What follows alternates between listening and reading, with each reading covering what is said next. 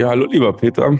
Freut mich, dass es heute bei unserem Gespräch geklappt hat. Wir haben uns ja jetzt das zweite Mal verabredet. Beim ersten Mal hatten wir uns ja ein bisschen Anlaufschwierigkeiten, deswegen freut es mich umso mehr heute, dass es geklappt hat. Unser Thema Remote Control. Wie überwache ich meine Mitarbeiter richtig? Das haben wir so bei unserem Vorgespräch so ein bisschen raussondiert als kleinen provokativen Hider und Titel. Es geht mir vor allen Dingen auch darum, dass wir uns ein bisschen so über das Arbeiten auf Distanz da eintauchen, wie sich das Ganze dann mit der Führung auch ergeben hat. Erzähl doch einfach mal ein bisschen was von dir, von deinem Hintergrund nochmal, damit der eine oder andere dich auch kennt, der noch nicht mit dir zu tun hatte oder noch nicht auf deine Webseite gestoßen ist, dass wir da noch einen kleinen Einblick in dich haben, wo du herkommst. Ja, guten Morgen, Daniel. Bei dir ist es morgen. Es ist immer so ein bisschen schön, wie es rund um die Welt immer mit den Zeitzonen ist. Ich habe mein Mittagessen schon hinter mir. Ja, danke erstmal für die Einladung.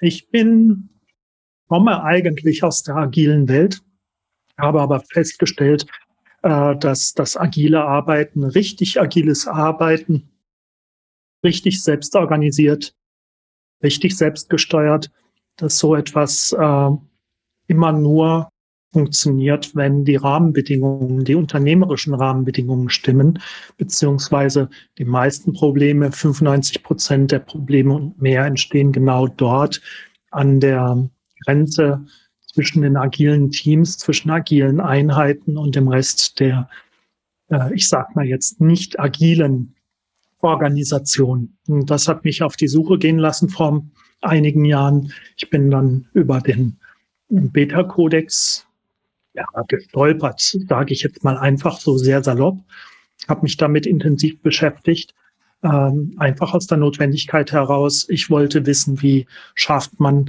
es eben auf der Unternehmensebene wirklich auch dieses agile etwas zu realisieren. Und von dem, was wir aus dem agilen Manifest kennen, ist das einfach nicht genug für die Unternehmensebene und nicht umfassend genug. Und das bietet der Beta-Kodex, da bin ich zu Hause und helfe jetzt, unterstütze und begleite Unternehmen dabei, Selbstorganisation zu verwirklichen, bis hin eben im kompletten Unternehmenskontext. Und das dann ernsthaft und konsequent durchzuführen. Ja, das ist so mein kurze Einführung. Betonung auf kurz. Ja, klar. Das agile Arbeiten nimmt ja immer einen größeren Stellenwert ein, wird auch immer häufiger erwähnt in verschiedenen Hintergründen und Kontexten. Aber da möchte ich gerne mal drauf einsteigen, was das auch für dich persönlich bedeutet, was du damit identifizierst, wie das im besten Fall ausgewachsen in einem Unternehmen dann auch funktioniert, weil wir sehen das ja auch häufig, dass zwar viel agil propagiert wird, aber dass dann in der Umsetzung dann doch eigentlich das mehr mit Hierarchien und angepassten Modellen funktioniert, aber nicht wirklich in das agile, selbstorganisierte Arbeiten geht. Ja, agil für mich bedeutet das, was das Wort im wahrsten Sinne des Wortes heißt, nämlich agil zu sein, beweglich zu sein, schnell reagieren zu können. Es gibt ja diesen recht komische Narrativ vom großen Tanker, wo man sagt, große Unternehmen sind behäbig und sind schwer zu steuern und brauchen lange, um die Kurse, um den eigenen Kurs zu ändern, was absolut Quatschfug ist. Kleine Unternehmen können genauso behäbig sein und genauso festgefahren und genauso schwer in ihrer Kursänderung. Wir brauchen aber heute das agile Element, also ein agiles Element in dem Sinne, dass ich mich sehr schnell am Markt orientieren kann, an neuen Anforderungen orientieren kann, sei es irgendwelche Krisen oder sei es veränderte heute habe ich es, sei es eine veränderte Marktnachfrage. Wir haben gerade mal Montag und mir gehen schon die Worte aus. Und das hat nichts zu tun mit der Unternehmensgröße, wie dieser Narrativ des Tankers implizieren könnte, sondern das hat etwas damit zu tun, wie man im Unternehmen strukturiert ist und aufgebaut ist. Es ist nun mal so, dass wir, wenn wir selbst organisiert, selbstgesteuert arbeiten, damit meine ich die Selbstorganisation nicht von Individuen, dass sich ein Mensch selbst organisieren kann, sondern dass sich immer ein Team selbst organisieren kann. Das ist das entscheidende Kriterium, ob ich jetzt agil sein kann und wendig entsprechend auf Marktbedürfnisse eingehen kann oder nicht.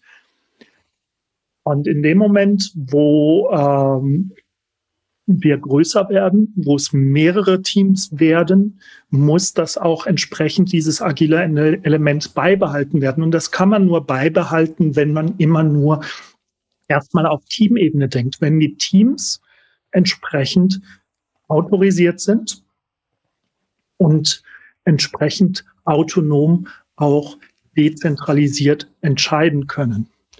Wenn wir das nicht haben, das Gegenteil wäre eine zentrale Macht, eine zentrale Entscheidung, eine zentrale Struktur, dann habe ich ein Problem, weil immer eine Person über sehr viel andere Personen entscheiden und das limitiert die Entscheidungsmöglichkeiten und die Steuerungsmöglichkeiten des ganzen Teams auf diese eine Person, beziehungsweise wenn man es mal groß denkt, im großen Konzern, wo es dann heißt, wir brauchen einen neuen starken Macher.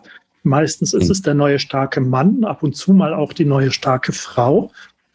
Dann sind wir limitiert. Dann haben wir immer nur eine Person, die entscheidet und agil sein kann. Und nur in diesem Rahmen können dann auch alle anderen agil sein und entsprechend agieren. Und das ist mittelmäßig bis, mein Sportlehrer hat früher gesagt, mäßig bis saumäßig. Mäßig bis saumäßig. Das funktioniert einfach nicht. Ja, wenn ich mir jetzt so die, kann man weltweit uns anschauen, aber auch gerne für den deutschsprachigen Raum, da haben wir aber auch dann große und kleine Tanker im letzten Jahr gehabt, die jetzt im Kontext zu unserem Thema, was dieses ganze Arbeiten jetzt auch auf Distanz angeht, was vielerorts jetzt auch zwangsbedingt einfach war durch die Situation. Aber wir haben trotzdem dann doch recht viel behäbige Tanker und große und kleine, die sich nicht wirklich bewegt haben, wenn ich mir das so von meiner Warte aus anschaue. Ne? Wo Arbeitsverhältnisse, die vorher stattgefunden haben, ob die jetzt agil waren oder noch gar nicht angedacht waren im agilen Kontext, versucht haben, ihre Strategien und das, was sie vorher gemacht haben, mit so einem Büroraum in den virtuellen oder in den Remote-Bereich zu verlegen. Da hat man so seine Schwierigkeiten. Absolut, weil wenn du nicht agil bist, wenn du steuerst, wenn du managst, das normal in den meisten Unternehmen heutzutage, dann bist du als Manager oder Managerin, als die Person, die steuert, die kontrolliert, die schaut, wo richten wir uns aus und machen unsere Arbeit, dann bist du darauf angewiesen, dass du einen ganz, ganz engen Kontakt hast, auch um entsprechendes Feedback zu bekommen, was läuft wo und wie, sonst kann ich ja gar nicht steuern. Das ist ja sonst für die managende Person wie ein Blindflug, wenn da kein Kontakt da ist. Und entsprechend drängen immer noch sehr, sehr viele Unternehmen direkt dort an dieser Stelle auf so schnell wie möglich und so gut wie möglich wieder zurück ins Büro. Das hat man beobachten können in der ersten Corona-Welle. Da war dann eben der Punkt, dass man sagt, von der Hygiene her und von den typischen Gefahren her, sprich, wir holen uns Corona ins Unternehmen, die Leute infizieren sich und fallen dann aus. Das war eine ganz, ganz große Angstkulisse. Also alle so schnell wie möglich ins Homeoffice. Kaum war die erste Welle zu Ende und war diese Angstkulisse weg, hieß es natürlich wieder, um besser managen zu können, besser steuern zu können, alle wieder direkt zurück ins Büro. Bis zur zweiten Corona-Welle. Und das Lustige ist, wenn man so die Zahlen anguckt, die inzwischen in den ein oder anderen Untersuchungen entsprechend drin sind, dann ist sogar die Homeoffice-Quote in der zweiten Welle noch nicht mal so hoch, wie sie in der ersten Welle war. Also sie ist annähernd so hoch, aber noch nicht mal so hoch. Ich würde sagen, angemessen wäre es gewesen, dass sie sehr viel höher ist. Aber nein, ist nicht. Ja. Ja, sehr spannend. Das ist mir noch gar nicht so aufgefallen, dass es da zwei unterschiedliche, wie sagt man, also zwei unterschiedliche Maßstäbe dann auch gab über diesen Zeitraum, dass man sagt, in der ersten Welle waren deutlich mehr noch und jetzt im zweiten Anlauf sind die Leute dann noch und die Unternehmen dann schon doch mehr am Zurücksteuern wieder ins Büro mit aller Kraft. Ich höre das auch aus Einzelbeispielen, wo dann die Leute jetzt irgendwie auch manchmal völlig sinnlos in irgendwelchen Büroumgebungen sich aufhalten und Arbeiten eigentlich auch zu Hause machen könnten oder auch gar nicht. Aber der Arbeitgeber wünscht dann doch kontrollmäßig, dass der Mitarbeiter vor Ort ist. Wo siehst du da die größte Schwachstelle gerade von Unternehmensseite oder auch von Managementseite her? Dass man eben, das sind ja intelligente Leute, setzen wir das einfach mal voraus, die sehen ja eigentlich, man sieht, der Mitarbeiter könnte zu Hause arbeiten, man sieht auch, die Resultate werden geliefert. Klar, mit den ganzen Einflüssen, Umwelteinflüssen, die wir jetzt in den letzten Monaten gehabt haben, hat sich das mit Sicherheit auch verändert. Aber warum halten Menschen dann trotzdem daran fest, ne? Wenn man sagen könnte, okay, ich gebe den Freiraum, wir schaffen die Möglichkeiten, dass die Mitarbeiter zu Hause oder von wo auch immer arbeiten können, aber dann trotzdem dagegen steuern und das im Raum halten möchten. Ja klar, Menschen sind intelligent. Es ist nicht die Frage, ob Menschen denken können, sondern ob sie denken wollen, wenn überhaupt. Und zwar gilt das, Achtung, nicht nur für die Menschen, wo es darum geht, Homeoffice, ja oder nein, sondern auch für alle anderen Menschen. Der Punkt ist der, dass das nicht, also es wird oft gesagt, ja, das liegt daran, dass Manager eben kein Vertrauen haben oder dass sonst irgendetwas ist. Und es wird ganz, ganz, ganz schnell der Fehler gemacht, dass man das dann direkt personifiziert, das böse Nicht-Homeoffice-Gehabe personifiziert in Form der Manager oder der Managerinnen. Und das ist nicht der Fall, sondern man muss sich anschauen, in welcher Zwangslage oder in welchem Korsett, nenne ich es mal, eben auch diese Leute sind. Insbesondere das mittlere Management. Beim Top-Management könnte man noch mal hinterfragen. Die haben ja als einzige die Möglichkeit, wirklich das Korsett zu verändern, die Unternehmensstruktur zu verändern. Aber solange das nicht passiert, sind alle in diesem Korsett drin, in einem sehr tayloristischen Konzept, in einer zentralen Unternehmenssteuerung, in der Hierarchie mit drin. Und dort gibt es ganz klare Spielregeln, wie gespielt wird, wie Erfolg gemessen wird und wie Erfolg beurteilt wird. Und meistens wird hier nicht der Unternehmenserfolg beurteilt, sondern der individuelle Erfolg. Es wird auch, wenn man jetzt an den unteren Hierarchiestufen mal schaut, nie der Teamerfolg entsprechend bewertet, sondern es wird immer der individuelle Erfolg bewertet. Und diese Spielregeln, die erzwingen schon fast ein entsprechendes Verhalten. Ich kann fast nicht anders agieren als Managerin, als Manager, denn mich diesem Korsett entsprechend zu fügen. Ich habe ja überhaupt keine Autorität, das großartig anders zu machen. Es gibt ja entweder Hü oder Hot. Man kann entweder zentralisiert, gesteuert, gemanagt machen oder autorisiert, selbstorganisiert, dezentralisiert machen. Aber es wird zwar oft versucht, so ein Hybrid zu machen. Man kann natürlich die Steuerung, das Management ein bisschen in Anführungszeichen sanfter machen. Bloß dem sind Grenzen gesetzt. Ganz deutliche Grenzen. Das funktioniert dann vielleicht im Ansatz, ne? Aber dann, ich denke, sobald die Aufgabenstellungen auch komplexer werden und dann die wirklich in den Teams auch die wahre Selbstverantwortung und Organisation gefordert ist, stößt man da dann relativ schnell an die Grenzen, die von dir schon gerade angesprochen wurden. Ja, es geht noch nicht mal so sehr um die Forderung an die Teams, dass sie sich selbst organisieren, sondern es geht um die Autorisierung, dass sich die Teams einen so offenen Raum bieten kann, einen so offenen Rahmen bieten kann, dass sie sich überhaupt selbst organisieren, selbst steuern können.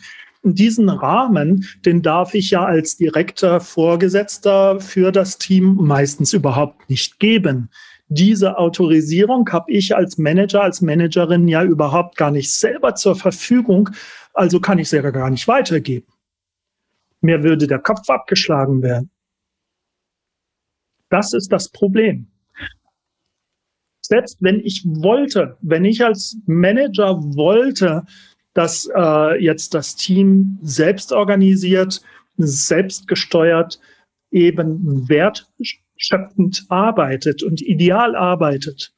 Ich bräuchte ja selber erstmal die Autorisierung von oben, dass ich das Team so arbeiten lassen darf. Und die habe ich meist nicht. Wie kommt man da vielleicht, wir können da gerne später noch mal ein bisschen genauer drauf einsteigen, aber weil wir das ja auch als Thema haben, so dieses Remote Control, haben wir uns ja lustigerweise ausgesucht. Das hat für mich ja immer viel mit dieser Kontrolle zu tun, die auf allen Ebenen dann irgendwie versucht wird auszuüben. Aber im Endeffekt, wenn man es genauer anschaut, ist die reelle Kontrolle doch verschwindend gering. Ja, also auf allen verschiedenen Management-Ebenen dann wirklich durchzusetzen. Ja, absolut. Wie geht's anders? Wie kommen wir in der Praxis dahin, dass wir sagen, okay, lass uns das mit der Kontrolle sein. Jetzt mit Remote funktioniert das, was wir vorher im Büro gemacht haben, wahrscheinlich noch weitaus weniger, ne? Wie man jetzt schon sieht, und dass teilweise die Mitarbeiter darüber klagen, dass sie von morgens bis abends in irgendwelchen sinnlosen Zoom-Meetings sich aufhalten und dann am Ende des Tages dann dastehen und sagen, was habe ich denn heute eigentlich wirklich geschafft, außer mich von einem Meeting durchs nächste zu klicken. Ja, das ist genau der Punkt. Also die Corona-Pandemie, die wirkt so ein wenig wie ein Verstärker, wie ein Brennglas, das nochmal ganz deutlich macht und hervorhebt, welche Dysfunktionalitäten wir eigentlich da drin haben. Ob das jetzt eben darum geht, dass ich eine zentrale Steuerung eben nur sehr schlecht durchführen kann, wenn meine Leute, mein Team remote ist, jeder für sich zu Hause ist. Du hattest eben das Thema Meetings genannt, dass man eigentlich, wie oft habe ich das in den letzten Tagen gehört, wir kommen hier eigentlich gar nicht mehr zum Arbeiten. Wir hüpfen nur noch von einem Zoom-Meeting ins nächste Zoom-Meeting rein. Ich schaffe hier gar nichts mehr weg, das ist grausam. Ja, aber liegt nicht an Corona, sondern es liegt einfach daran, dass durch Corona jetzt ganz offen sichtbar wird, dass es so nicht funktioniert. Ich denke da immer an jemand, der hat das schon geblickt, bevor es Corona gab. Der hat das in den 90er Jahren entsprechend geblickt und hat entsprechend reagiert. Und das war Professor Dr. Götz Werner, der Gründer von der DM-Drogeriemarktkette. Der hatte auch am Anfang den Anspruch, dass er gesagt hat, okay, wir wachsen hier. Das war also die 90er Jahre, Anfang 90er Jahre, eine kräftige Wachstumsphase von DM Drogeriemarkt. Und er hat gesagt, er geht davon aus, dass es so etwas wie die ideale Filiale gibt, mit dem idealen Sortiment und mit der idealen Einrichtung. Und das müsste man herausfinden. und dann, ich nenne es mal ganz krass, ausrollen, realisieren in jeder einzelnen Filiale. Also eine ganz, ganz deutliche Steuerung machen. Er ist dann mit der Realität konfrontiert worden. Er hat nämlich gemerkt, es ist nicht machbar. Sie schaffen es nicht. Je größer sie werden, je mehr Filialen es werden, desto mehr greift eine entsprechende Steuerung nicht, desto weniger können sie steuern. Und er hat dann den Schritt getan und hat gesagt, okay, wenn das mit der zentralen Steuerung nicht klappt, muss es was anderes geben. Und er hat das direkt umgedreht, da den Spieß. Und das ist es, was es braucht. Er hat die Macht, die Entscheidungsmacht für die Filialen in den Filialen gelassen oder sie dorthin zurückgegeben. Ein ganz berühmtes Zitat von ihm. Man muss der Zentrale es ist Montag, mir fehlen die Worte. Man muss der Zentrale die Arroganz austreiben. Das ist das, wie er es gesagt hat. Und das funktioniert, wie wir alle wissen, die hier zumindest im deutschsprachigen Bereich den Drogeriemarkt kennen, also den Drogeriemarkt kennen, die Drogeriebranche kennen, ganz hervorragend. Die verkaufen die gleichen Produkte, teilweise exakt die gleichen Marken zu vergleichbaren oder gleichen Preisen, bieten den entsprechenden Kolleginnen und Kollegen eher noch ein höheres Gehalt und haben eine bessere Rendite. Die Filialen entscheiden selber und selbst organisiert, wie genau ihr Sortiment aussieht, wo sie ihre Produkte einkaufen, ob sie das beim zentralen DM-Einkauf machen oder extern. Sie entscheiden darüber, welchen Verkaufspreis sie in der Filiale entsprechend anbieten. Und das ist der Punkt, wo dann wirklich jede Filiale sagen kann, bei uns, in unserem Viertel, hier an unserem Standort, macht genau das und das und das Sinn. Wir sind nicht mehr gesteuert durch die Zentrale, sondern sind gesteuert durch den tatsächlichen Markt. Und das funktioniert. Das funktioniert ganz hervorragend und das funktioniert brillant. In dem Kontext auch mal aufgeschrieben hatte, so als Stichwort ist die Klarheit. Weil häufig hat das doch, glaube ich, auch damit was zu tun, jetzt gerade das bei dem Beispiel bei DM angesprochen hat.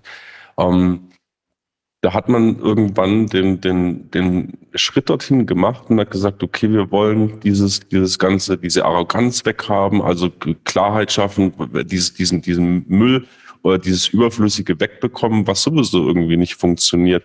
Also bei mir bleibt dann auch hängen, dass es unheimlich wichtig ist in diesen ganzen verschiedenen Rollen, die ja bestehen in einem Unternehmen, in den verschiedenen Teams, dass da auch wirklich Klarheit besteht, wie so eine Organisation, wie so eine Struktur aussieht, damit sich dann aber auch jeder, der in diesen Teams und in dieser Organisation arbeitet, damit identifizieren kann, sich damit auseinandersetzen kann und da dann auch wieder seinen Input dazu geben kann. Ja, exakt. Also es ist so, je mehr man in Richtung Selbstorganisation geht, desto mehr ist natürlich auch die Anforderung da, dass in den Teams, dass jeder im Unternehmen zum Unternehmer oder zur Unternehmerin wird, im wahrsten Sinne des Wortes. Das ist nicht, was man groß lernen muss. Es ist aber etwas, was man üben darf und üben muss. Normalerweise hat man in diesem Bereich keine Übung. Manche Themen, die gilt es eben auch entsprechend zu lernen. Und zum Beispiel zu lernen gilt es über Strukturen im Unternehmen. Genauso sieht es aus, dass man sich klar macht, wie sieht denn, also das Stichwort, das wir im Beta-Kodex dazu haben, ist Organisationsphysik. Wie ist so eine Organisation sinnvoll eigentlich aufgebaut? Und wo in dieser Organisation, in diesen Strukturen finde ich mich wieder?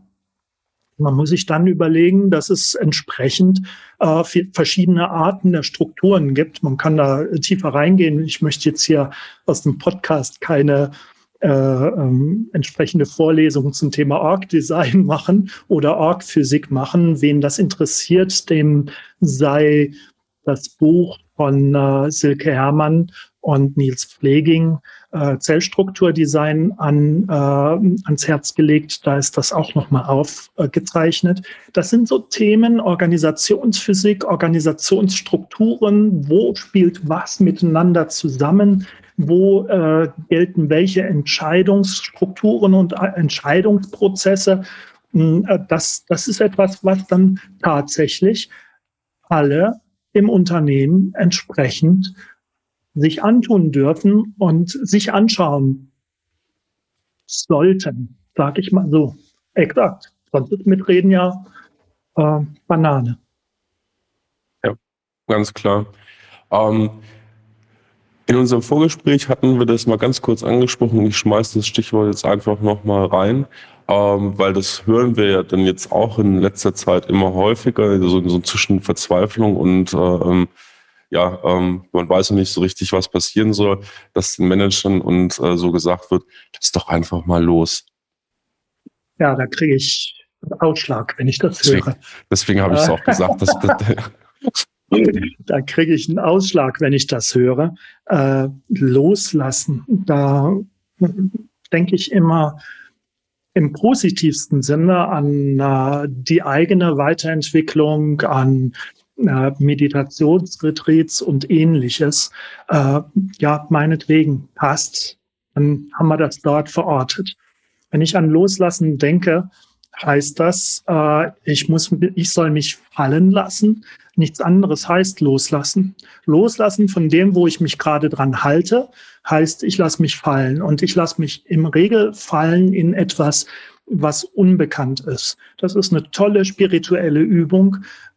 Ich frage mich aber immer wieder, was bitte hat das jetzt hier im beruflichen und im organisatorischen Kontext verloren?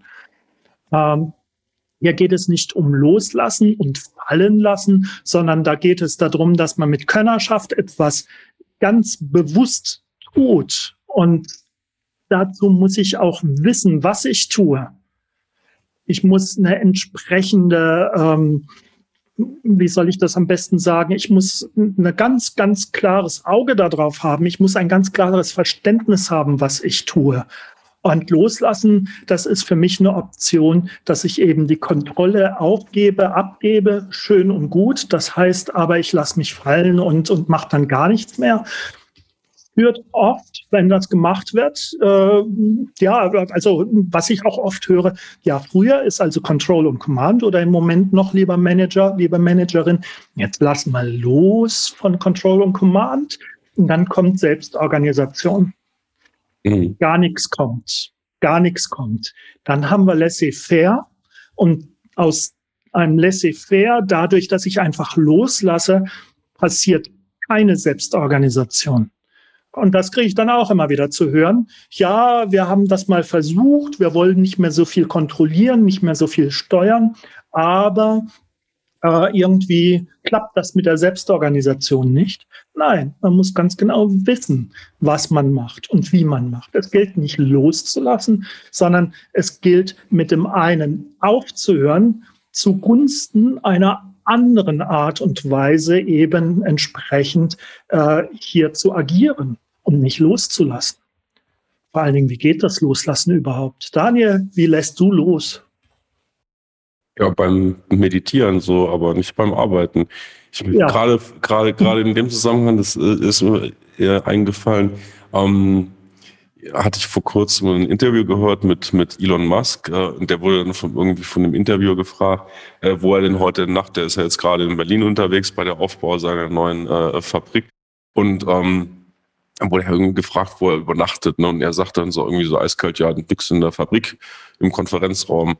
Weil dort hat er so das Gefühl, dass er so lebt und spürt, wie sich so dieser ganze Moloch seiner Firma so weiterentwickelt, so wie die Fabrik wächst. Ne? Und also das so anstatt dieses loszulassen, so ist das eher so Inklusion, was der macht. Ne? Also der taucht dann wirklich so ein, in in diesem Prozess, wie sich das Unternehmen oder wie sich diese Fabrik da jetzt dann so zeitweise jetzt aufbaut.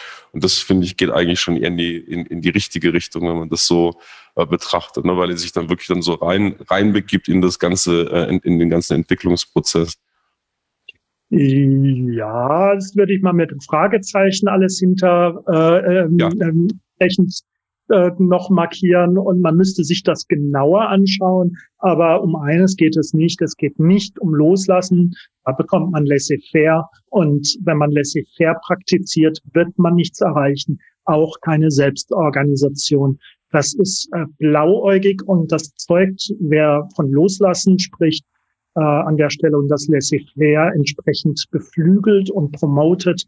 Das zeugt von fehlender Könnerschaft, was echte Selbstorganisation betrifft. was ja auch ein großes Schlagwort immer ist, das hat jetzt noch gar nicht mal was mit dem Aktuellen zu tun, wobei das natürlich wahrscheinlich jetzt auch nochmal extrem forciert wird, dass wir unsere Mitarbeiter motivieren müssen, oder die Teams motiviert werden müssen oder der einzelne Mitarbeiter motiviert werden müsste oder wir uns selber motivieren. Wie stehst du zu diesem Schlagwort? Was kann man dazu anbringen? Weil das wird auch häufig fehlinterpretiert und Leute denken das eine, aber dabei ist was ganz anderes gemeint.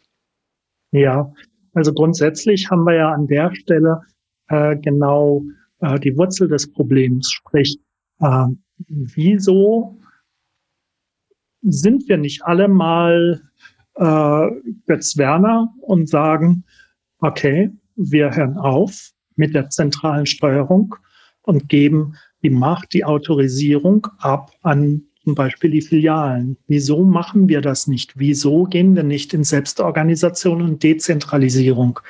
Und wenn man die entsprechenden Entscheider hört, dann läuft es genau darauf hinaus. Ja, die Leute muss man doch motivieren. Kann ich den Leuten vertrauen? Bringen sie dann wirklich Leistung? Und das fußt auf ziemlich der Realität nicht angemessenen Menschenbildern, dass ich also Menschen kontrollieren muss, ihnen sagen muss, was sie tun, wie sie tun. Das zeugt ja davon, dass ich Menschen nicht zutraue, dass sie denken können.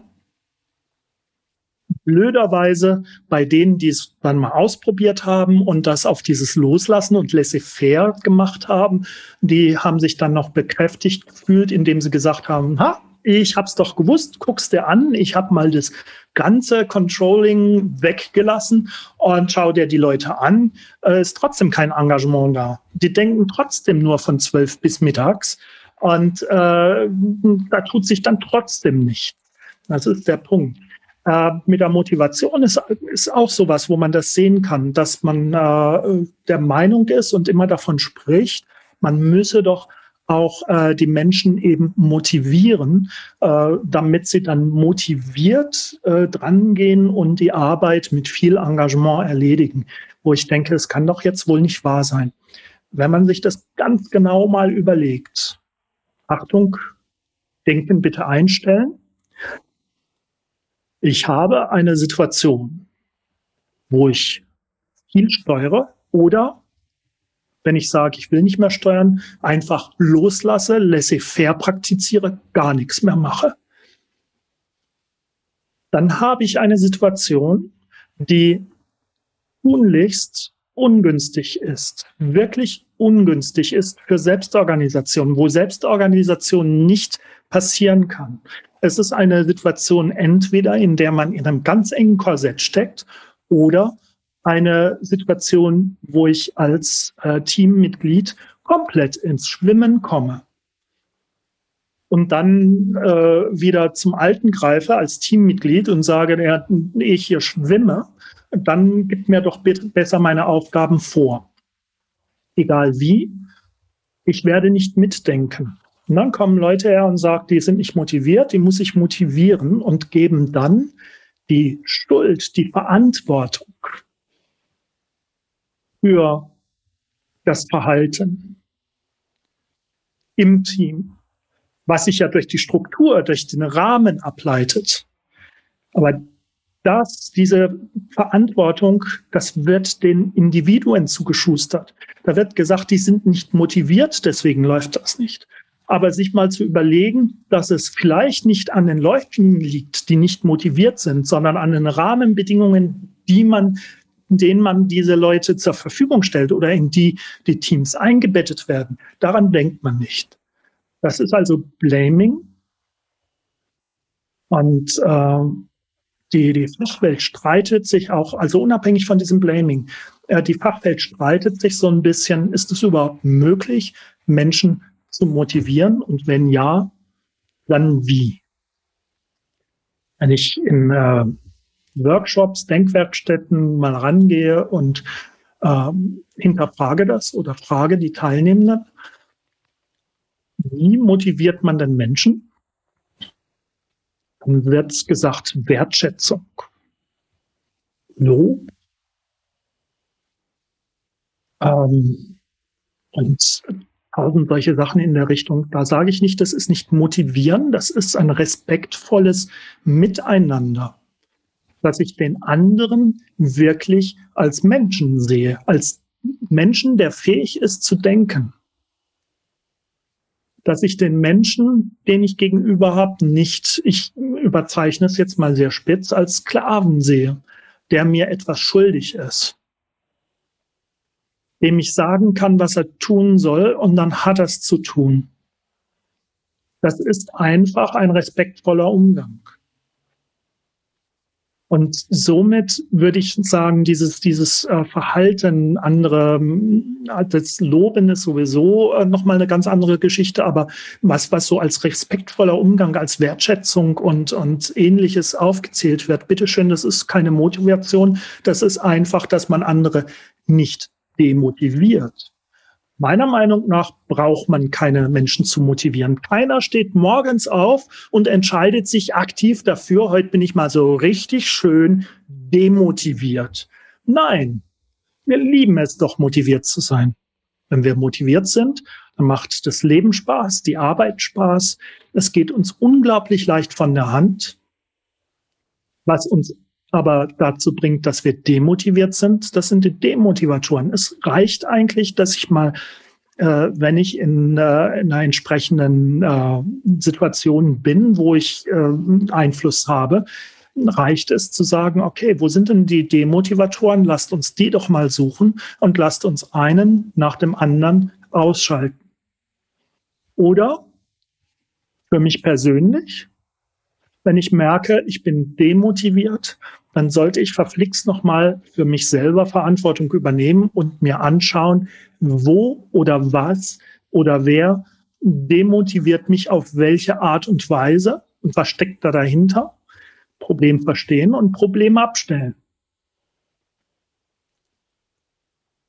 Oder demotiviert durchs Leben schleichen, ja, also nichts für mich. Mag ich nicht.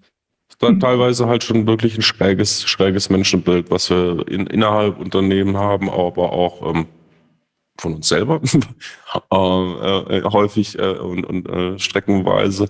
Weil man sieht dann halt auch, ne, dass und ich denke, das ist auch so ein Aspekt in den ganzen letzten Monaten mit der Dezentralisierung, die da stattgefunden hat, dass halt auch einfach sehr auffällig wird, wie viel Sinnloses wir tagtäglich tun in den Arbeitsverhältnissen, wo jetzt nicht wirklich was dahinter steckt, ne? Was wir vorher schon kurz angesprochen haben, diese ganzen Online-Meetings, wo dann die Mitarbeiter von einem Meeting ins nächste gescheucht werden, wo ja im Endeffekt keine wirkliche Wertschöpfung stattfindet. Das ist ja keine Produktion, ne? Wo irgendwas hergestellt wird, wo irgendwas produziert wird, wo was gemacht wird, wo Mitarbeiter irgendwie kollaborativ zusammenarbeiten und etwas nach vorne bringen, sondern es ist ja wirklich relativ sinnfreie Zeit totschlagen. Exakt. Und das ist der größte Demotivator, den es überhaupt gibt, wenn ich nicht wertschöpfend arbeiten kann. Und wenn ich hier ich sage, dann meine ich Menschen allgemein.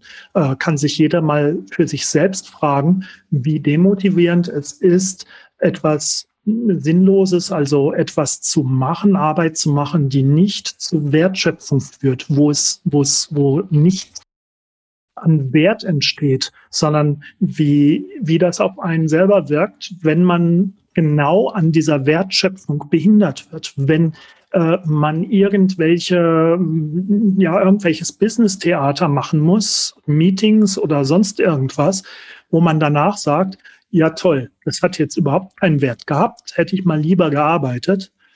Oder wo man eine Vorgabe bekommt, wo man sagt, ja, was soll denn das jetzt? Das bringt uns doch hier überhaupt nicht weiter. Die ist doch völlig schräg, die Vorgabe. Das ist der größte Demotivator, den es überhaupt gibt. Und das Demotivieren, das ist ja gefährlich. Es ist ja nicht nur etwas, was Engagement killt, was das Mitdenken killt. Weil wenn sowas Unsinniges daherkommt an Ansage, was man jetzt machen soll oder wie man es machen soll, dann kommt man doch abends bitteschön von der psychologischen her nur noch einigermaßen gesund aus dem Unternehmen raus, wenn man gar nicht drüber nachdenkt. Das Denken einstellt an der Stelle. Alles andere ist heftig. Und selbst wenn man das Denken einstellt, selbst dann wird es eben sich noch auswirken, nicht nur in der psychologischen, sondern auch durchaus im physischen. Ich meine, es war 2018, dass das Krankenkasse AOK, meine ich, wäre es gewesen, mal eine Feldstudie dazu gemacht hat und nachweisen konnte, wie sehr die Sinnhaftigkeit der Arbeit oder die Unsinnigkeit von gewissen Arbeiten direkt in Korrelation steht zu entsprechenden Krankheitsbildern. Das heißt, das macht krank. Das muss man sich auf der Zunge mal zergehen lassen. Es geht hier nicht nur um schlechte Betriebsführung, es geht hier nicht nur um ungeeignete, unwirtschaftliche Unternehmensstrukturen. Es geht hier nicht nur darum, dass ich als Unternehmen, wenn ich zentral gesteuert bin, gar nicht mehr agil reagieren kann, schnell reagieren kann, sondern es geht hier um gesundheitliche Fragen. Es macht einfach krank. Ein Faktor, der, glaube ich, auch nicht besonders gesundheitsförderlich ist und der auch, was auch in dem Kontext der Sinnhaftigkeit, glaube ich, steht zu einem Teil, ist der Druck, der auch bei vielen Managern zu verspüren ist, bei vielen Führungskräften, die sich entweder selber Druck aufbauen oder sagen, ja, ich funktioniere besonders gut, wenn es richtig drückt überall, oder die den Druck von oben bekommen. Das kriegen wir dann auch, wenn dann die Geschäftsleitung oder der Vorstand dann oben mit der imaginären Peitsche steht und immer schön drauf, bis der Manager läuft und den Druck nach unten weitergeben kann auf die ausführende Ebene in der Hierarchie. Du hast da auch einen ganz, ganz speziellen Hintergrund und eine Denke, was das Thema Druck angeht. Magst du das mit uns ein bisschen teilen? Ja, gerne. Also du hast es schon ein bisschen angesprochen. Man muss sich mal klar machen, wie Druck überhaupt funktioniert. Druck funktioniert, wenn ich eine Teetasse auf dem Tisch habe und ich will diese Teetasse entsprechend verschieben, dann wirke ich da auf diese Teetasse physischen Druck aus. Ich schiebe sie zur Seite. Jetzt geht das natürlich in Unternehmen hoffentlich nicht. Hoffentlich ist die Peitsche nur virtuell, genau. Es geht in Unternehmen hoffentlich nicht so weit, dass hier physischer Gewalt angewendet wird, um den Druck zu erzeugen und die Leute damit zu bewegen, etwas ganz Spezielles zu tun. Aber es geht um Steuerung. Das heißt, irgendwie muss ich die Leute dahin bewegen, dass sie das tun, was ich will, wie ich die Unternehmung gesteuert haben will. Das heißt, wenn physisch nicht geht, macht man es halt psychisch. Und psychischer Druck, der wird immer dadurch aufgebaut, dass ich eine entsprechende Angstkulisse haben muss, eine Droh- und Angstkulisse. Die wird entweder explizit ausgesprochen, mach das, und wenn du es nicht machst, hast du mit den und den Konsequenzen zu rechnen. Oder implizit, hier in Europa sind wir da noch sehr, sehr verwöhnt, aber wenn man mal Richtung Amerika geht und tatsächlich in amerikanischen Unternehmen unterwegs ist, dann merkt man das, dieses Damoklesschwert, was über den Menschen hängt, die jederzeit am besten mitten im Meeting und ganz spontan mal eben gefeuert werden und ihren Arbeitsplatz verlieren. Und da brauche ich gar nicht mehr explizit irgendwelche Drohkulissen aufzubauen. Ich sage einfach als Vorgesetzter, und dieses implizite Damoklesschwert, was immer über einem hängt, das sorgt dann dafür, dass die Leute spuren. Und wenn man sich das genauer anschaut, was das dann als Folge hat, dann wird einem grauslich, dass man entsprechend biochemisch messen kann, wie unser ganzes System auf diesen Druck, auf diese Angst- und Drohkulisse reagiert. Wir müssen ja jetzt entscheiden, das ist ein evolutionär tief eingeprägtes Programm. Sollen wir kämpfen gegen die Gefahr, die da droht, oder sollen wir flüchten? Und diese Entscheidung muss schnell gefällt werden. Und darauf stellt sich der Körper ein. Mit messbar Ausschüttung von Botenstoffen, Adrenalin, und hast du nicht gesehen, was da noch alles läuft? Und das ist ein Problem, weil wir abgelenkt werden. Die Aufmerksamkeit und die Energie, die wir bräuchten eigentlich, und die Ruhe, die wir bräuchten, um konzentriert und damit effektiv und effizient unsere tatsächliche Arbeit zu machen, die wir machen sollen, die ist weg. Unabhängig davon, man könnte da sogar noch auf eine andere Facette eingehen, nämlich auf die tiefenpsychologische. Wenn der andere, der mir Druck macht, mir so kommt mit einer Angst- und Drohkulisse, und tiefenpsychologisch kenne ich nur eine Angst, und das ist die Angst vor dem Tode. Also jemand, der mir tiefenpsychologisch, gewollt oder ungewollt, mit dem Tode droht, ist er mein Feind oder mein Freund? Und ist das vertrauensbildend oder vertrauenszerstörend? Das ist also in vielfacher Hinweise mit dem Druck sehr kontraproduktiv, und es führt ganz bestimmt nicht dazu, dass ich ein High-Performance-Team irgendwie in irgendeiner Art und Weise erhalte. Es gibt dann immer noch die Leute, die sagen, ja gut, aber Peter, wenn ich meinen Leuten keinen Druck mache, dann läuft da überhaupt nichts. Ja, genau. Man hat so lange Druck gemacht, bis gar nichts mehr läuft, es sei denn, man macht weiter Druck. Das ist der nächste Punkt, die nächste Facette, die man da sich anschauen muss, wenn man sich einmal auf dieses Teufelsspiel einlässt. Einmal sagt, ich arbeite mit Druck, dann muss ich kontinuierlich immer wieder mit Druck entsprechend nacharbeiten. Was hinten rauskommt, ist weder effizient noch effektiv, noch hat es eine Qualität, die in irgendeiner Weise gut ist. Das ist alles nur, ich zitiere wieder meinen Sportlehrer von damals, mäßig bis saumäßig. Man ist da erstmal gefangen in dieser Teufelsspirale des Drucks. Ja, das ist ja schon irgendwie relativ so ein krankhaftes Abhängigkeitsverhältnis. Ne? Also das ist mir jetzt irgendwie schon gerade so die Drogenabhängigkeit irgendwie in den Sinn gekommen. Ja, aber wenn es dann irgendwann nicht mehr geht, so ne, diese Parallele dazu, dann muss ich immer noch mehr hinter dran legen, weil sonst läuft halt irgendwann nichts mehr. Ne? Also irgendwie so wie mit einem Abhängigen, der dann immer noch ein bisschen mehr drauflegen muss, weil es funktioniert sonst einfach nicht mehr. Ne? Ja, das ist schöner, schöner Vergleich, genau. Und alles, was hilft, ist der Entzug dann. Ob man den kalten Entzug macht, das kommt dann darauf an. Aber der Entzug, und wir wissen alle, wenn man von sowas auf Entzug geht, dann ist das nicht so, dass man von jetzt auf nachher wieder leistungsfähig ist, sondern das dauert, bis sich das ganze System wieder regeneriert hat, aufgrund der ganzen Facetten, die eben nachhaltig, richtig schön nachhaltig nachwirken, selbst wenn man sagt, ab jetzt kein Druck mehr. Es hat schon seinen Sinn, wieso sämtliche agile Frameworks und sämtliche agile Arbeitstechniken ganz explizit darauf setzen, kein Druck, kein Push, immer Pull. Mhm.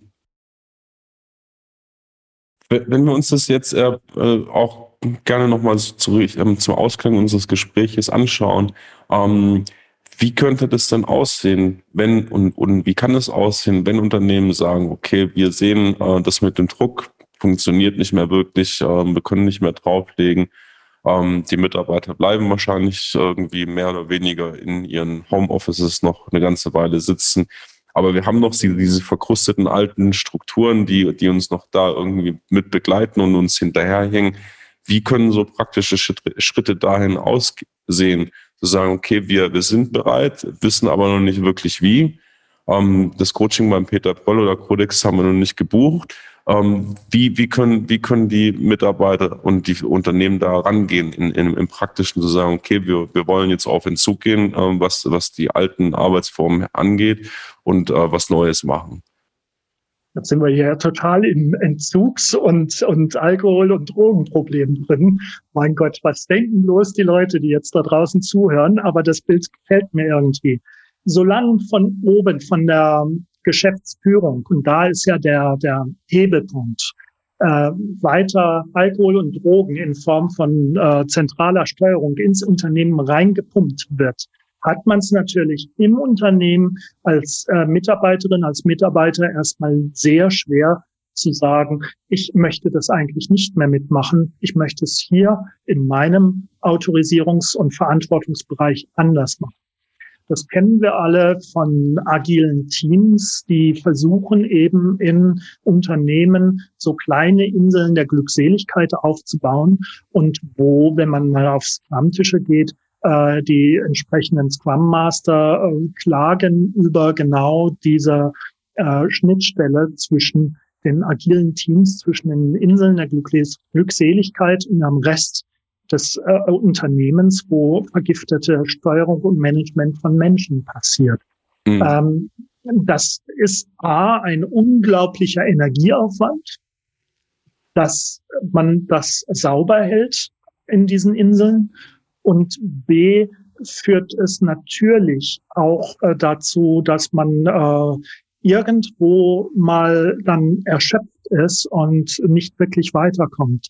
Das heißt, in dem Moment, wo ich in einem Unternehmen eigenständig sage, ich mache hier an der Stelle von mir aus und die Hierarchie runter, bitte jetzt mal ein wenig in die andere Richtung, dann sollte ich tunlichst aufpassen, dass ich meine eigenen Kompetenzen, meine eigene Autorität, die mir gegeben worden ist, meine eigenen Autoritätsrahmen, unter denen ich unterliege, dass ich die nicht überschreite. Umgekehrt, als selbstorganisiertes Team sollte ich tunlichst darauf schauen, dass eine Autorisierung, die mir gegeben worden ist, nicht überschritten wird. Das sind Schwellen, wenn man die überschreitet. Manche Leute träumen ja davon, das ist dann was man Bottom-up-Transformation nennt. Ja, wir machen erstmal unten alle Teams agil und dann wird sich das entsprechend nach oben durchpflanzen. Nichts wird's. Ich kenne nicht eine Bottom-up-Transformation, die gelungen ist. Wenn man jetzt sagt, wir haben das begriffen, wir haben auch begriffen, dass ein Menschenbild, dass der Mensch steuert und kontrolliert werden muss und nicht selbstständig zum Denken fähig ist und eigentlich vorsätzlich demotiviert kommt und motiviert werden muss, dass alles das eigentlich nicht hilfreich ist. Ich will nicht sagen falsch ist, aber es ist nicht hilfreich. Das ist Nummer 1. Nummer 2, wenn wir uns die entsprechenden Forschungserkenntnisse der letzten 100 Jahre angucken, dann sehen wir auch, dass dieses Menschenbild nicht der Realität angemessen ist, sondern nur ein Ergebnis ist der vergifteten Steuerung. Ja, wenn man das sagt, wenn man sagt, ja, Menschen sind ganz anders. Menschen übernehmen unglaublich gerne Verantwortung. Es gibt nichts Erfüllenderes für einen Mensch im Unternehmen, außer wirklich sinnvoll Wert zu leisten für sich persönlich, fürs Team, fürs Unternehmen. Und es geht nur darum, nur in Anführungszeichen, einen entsprechenden Rahmen zu schaffen, wo Menschen es möglich gemacht wird, einfach ihrer Natur entsprechend zu agieren. weil wir dann als Unternehmen gewonnen haben. Wenn man das geändert hat, dieses Menschenbild, dann braucht es eine entsprechende Autorisierung, dass dieses Menschenbild auch Konsequenz dann folgt, dass da ernsthaft und konsequent an der Unternehmensstruktur gearbeitet wird. Und diese Autorisierung kann nur kommen von der Stelle, die überhaupt die Autorität dafür hat, so tiefgreifend an der Struktur zu arbeiten. Und das ist Vorstand, Geschäftsführung, Top-Management. Und da muss der Rahmen aufgemacht werden. Wenn wir dann von Transformation sprechen, die eigentliche Transformation, die dann autorisiert ist, die muss berücksichtigen den Rahmen, den man erreichen will. Also ausgehend von dem Rahmen, wo man ist. Top-Management entscheidet, heißt, Top-Management muss den Rahmen öffnen, die Autorisierung erteilen. Wo wollen wir hin? Selbstorganisation. Das heißt, die ganze Transformation muss bereits selbst organisiert laufen. Das heißt, Nummer 1, Menschenbild verstehen. Nummer 2, verstehen, wie Selbstorganisation und Selbststeuerung funktioniert. Und dann bitte schön als Geschäftsführung nicht loslassen. Kein laissez-faire, sondern ganz genau wissen, was man da tut und wie man es tut. Und dann aktiv die Selbstorganisation im Unternehmen befeuern, unterstützen, den richtigen Rahmen schaffen. Und das ist Arbeit. Damit wäre alles gesagt, liebe Unternehmer, liebe Unternehmerinnen. Da haben wir jetzt ein paar Punkte, an denen wir ansetzen können und wirklich aktiv werden, ne? Weil das ist so, was ich auch immer wieder feststelle, in diesen neuen Umgebungen, wenn wir auch von agilen Arbeiten sprechen, von dem, was du auch jetzt angesprochen hattest, anstatt sich irgendwie so zurückzuziehen und loszulassen. Und das ist, glaube ich, auch das, was ich vorher mit dem Beispiel von Elon Musk gemeint habe. Das ist da eigentlich eher das Gegenteil, dass man sich wirklich hineinstürzen muss und wirklich sich involvieren muss, wirklich dort aufzugehen, ne? Weil nur dann funktioniert etwas auch nachhaltig. Und ich denke, das hast du jetzt auch nochmal ganz deutlich herausgestellt. Lieber Peter, ich denke, wir kommen so langsam auch zum Abschluss von unserem Gespräch. Wir könnten bestimmt nochmal 1 Stunde, 2 Stunden weitersprechen. Das können wir auch gerne in der zweiten Runde nochmal machen, weil ich habe ja hier noch eine ganze Liste an Fragen und Themenbereichen, die ich gerne mit dir besprechen möchte. Wenn Unternehmerinnen und Unternehmer mit dir in Kontakt kommen möchten oder sich tiefergehend mit der Thematik beschäftigen, wie können sie sich finden? Was wären gute Zugangsmöglichkeiten? Und vielleicht hast du auch irgendwelche Tipps, wo man sich mit beschäftigen kann im Anschluss und um in die Thematik tiefer einzusteigen. Ja, mit mir kommt man natürlich am besten über meine Homepage in Kontakt. Da stehen alle weiteren Kontaktinformationen und Möglichkeiten. Ich firmiere unter dem schönen Namen Alinbu, der sich ableitet von dem Sprichwort alles in Butter, wenn man da die ersten 2 Buchstaben nimmt, alinbu.net. Auf der Homepage findet man auch einen Bereich Magazin. Da sind sehr viele Artikel zu den Themen auch, die wir jetzt durchgesprochen haben. Und ja, wie ich gesagt habe, es gilt also nicht loszulassen, sondern es gilt, hier ein Bewusstsein aufzubauen und Könnerschaft aufzubauen. Und da kann man sich natürlich auch mit entsprechender Literatur reinlesen.